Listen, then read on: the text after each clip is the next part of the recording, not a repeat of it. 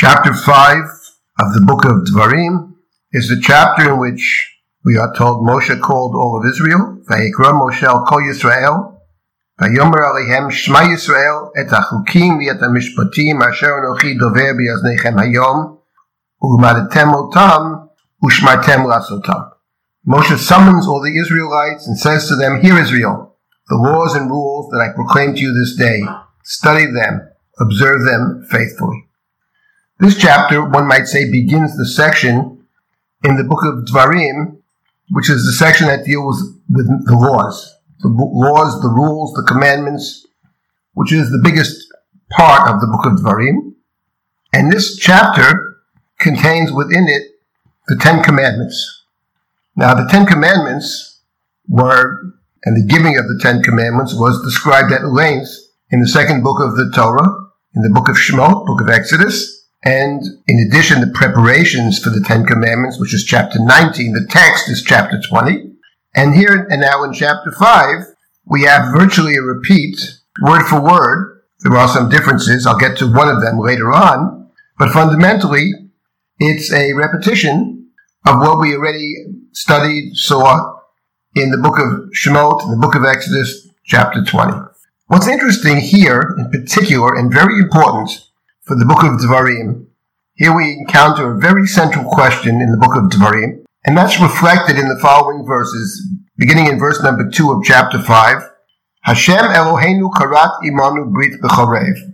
Our God, says Moshe, made a covenant with us in Chorev. Chorev is Sinai. Har Chorev is synonymous with Har Sinai. The book of Devarim in particular refers to Sinai as Chorev. And Moshe continues, this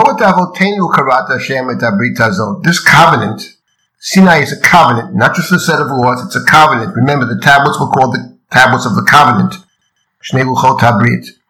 Says Moshe, not with our ancestors did God set up, did God make this covenant. Ki tanu, but with us, anachnu, we, elopo hayom, we here today, kulanu chayim, we the living, we here today, not with our ancestors, not with our parents, but with us, we here the living. And Moshe continues, Panim b'fanim diber Hashem imochem bahar.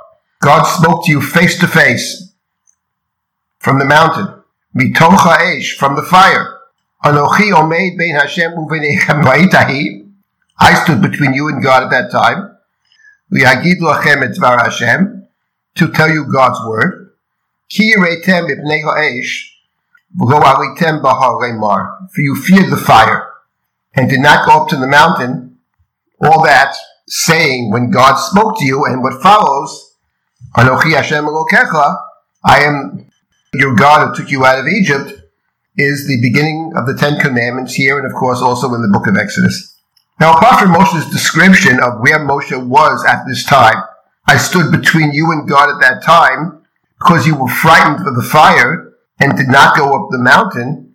Let's leave that aside for now. That doesn't seem to be what it says in the book of Exodus. In the book of Exodus, it says that God forbade them to go on the mountain.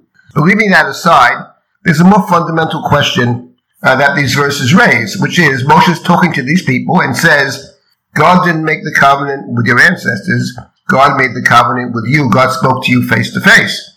Now, when one reads the book of Devarim, we understand the book of Devarim begins, we are told, at the very end of Moshe's life, after the first generation has died.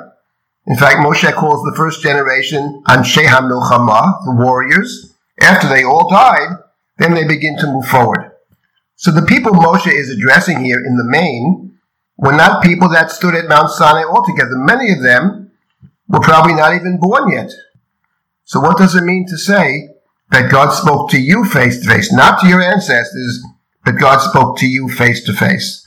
In other words, who is the audience that Sefer Devarim is addressing? To whom is Moshe speaking? What would it mean to say that God spoke to you face to face and God did not make the covenant with your ancestors? And this is a question that runs through the entire book of Devarim. I'll give you another example of where this comes up. The question of exactly to whom is Moshe speaking, and that comes up later in the book in chapter 29. Vayikra Moshe el kol Yisrael vayomer eleihem. Again, Moshe called all of Israel and said to them, this is the very end of the book, chapter 29. The book has 34 chapters. Atem ri'item e kol asher asa Hashem le'inechem be'eretz Mitzrayim. You saw all that God did with your very eyes, your own eyes, in Egypt. L'paro l'chol avadav l'chol arzo. To Pharaoh, his servants, to his land. Hamasot hagdalot asher ra'u einecha hotot v'amoftim hagdalim ahem. You saw all this yourselves, the prodigious signs and marvels and wonders. Nonetheless,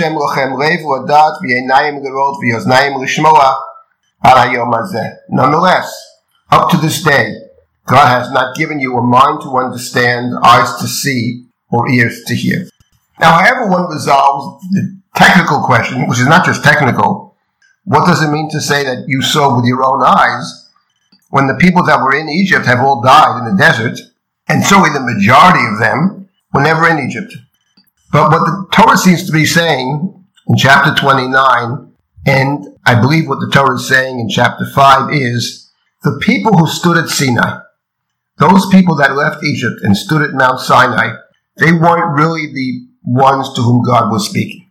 We know, of course, that the ones who stood at Har Sinai made a golden calf shortly thereafter, even before Moshe came down the mountain with the tablets.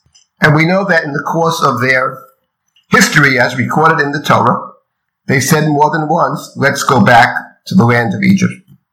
It was a constant refrain. If you say, let's go back to the land of Egypt, it can only mean that you don't understand what it is to be in Mitzrayim. What it can only mean is that, in a certain sense, you haven't left Mitzrayim. If you want to go back there, because you remember the food or the fish, you don't appreciate the freedom and what freedom can mean. Yes, freedom is frightening because you take responsibility. So the people that stood at Sinai, they weren't really there. The book of Dvarim, and Moshe here in particular, is addressing the people that were never there and saying to them, you who were never there, you're the ones to whom God actually speaks. You're the ones who can hear the word out of the fire because I took you out of Egypt, because you actually can leave Mitzrayim. It's interesting that we have before us in chapter 5 the Ten Commandments.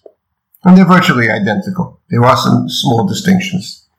But the primary difference between the Ten Commandments in the book of Exodus and the Ten Commandments in Sefer Dvarim is when it comes to the Shabbat. Of course, in each of them, the Shabbat occupies a very prominent place, fourth commandment. In the book of Dvarim, the command is Shamar et Yom HaShabbat l'kadsho, observe or remember the Sabbath day to sanctify it. In Exodus, it's Zachar et Yom HaShabbat l'kadsho, Shamar and Zachar, which are fundamentally synonyms. Lishmar can also mean to remember. Jacob remembered Joseph's dreams, Aviv Shamar et Hadavar. But the Torah gives a reason for the importance and the observance of Shabbat. In the book of Exodus, the reason is that because God created the world in 6 days and rested on the seventh. That's the reason given in the book of Exodus, chapter 20. But in our chapter, in chapter 5 of Dvarim, the Torah gives a different reason. The Torah says in the 15th verse of chapter 5, V'zacharta ki eved hayita b'eretz Mitzrayim, v'yotziacha Hashem Elohecha misham b'yod chazaka u'v'zroa netuya, al kein tzivcha Hashem Elohecha la'asot et Yom HaShabbat. You should remember you were slaves in the land of Egypt, and God took you out from there with a strong hand and with an outstretched arm. Therefore, God commands you to keep the Shabbat. So it's a different reason. The reason here is you were slaves in the land of Egypt, and as slaves, presumably, you had no Shabbat. We know that Pharaoh wouldn't let them off for a moment, and now you're free. So you are free from Mitzrayim. You are obligated to remember. Now that is found in the book of Dvarim, chapter 5, and Moshe speaking to the people who were never there in the first place. But it can truly be said of them that God took them out of Egypt. The second generation never wants to go back to Mitzrayim, even when they complain in the episode of the Nachash HaNechoshet, but there the complaint does not take us back to Egypt. There, if you look at those verses, you will see that the complaint has to do with why bring us to a desert instead of a land which has fruits, which has a place to live, a land to work. Their complaint does not go back to Egypt. Their complaint, when they do complain, we're not moving forward quickly enough. So the audience that Moshe is addressing here in chapter 5 are people whom God took out of Egypt. One of the remarkable features of the book of Dvarim is that those who truly can be said to have left Egypt were those who were never there. Those that were there and who want to go back there, from a certain perspective, cannot be spoken of as having left. So the book of Dvarim addresses the ones who were never in Egypt, but it addresses them and presents them as those who truly could understand what it means to leave Mitzrayim.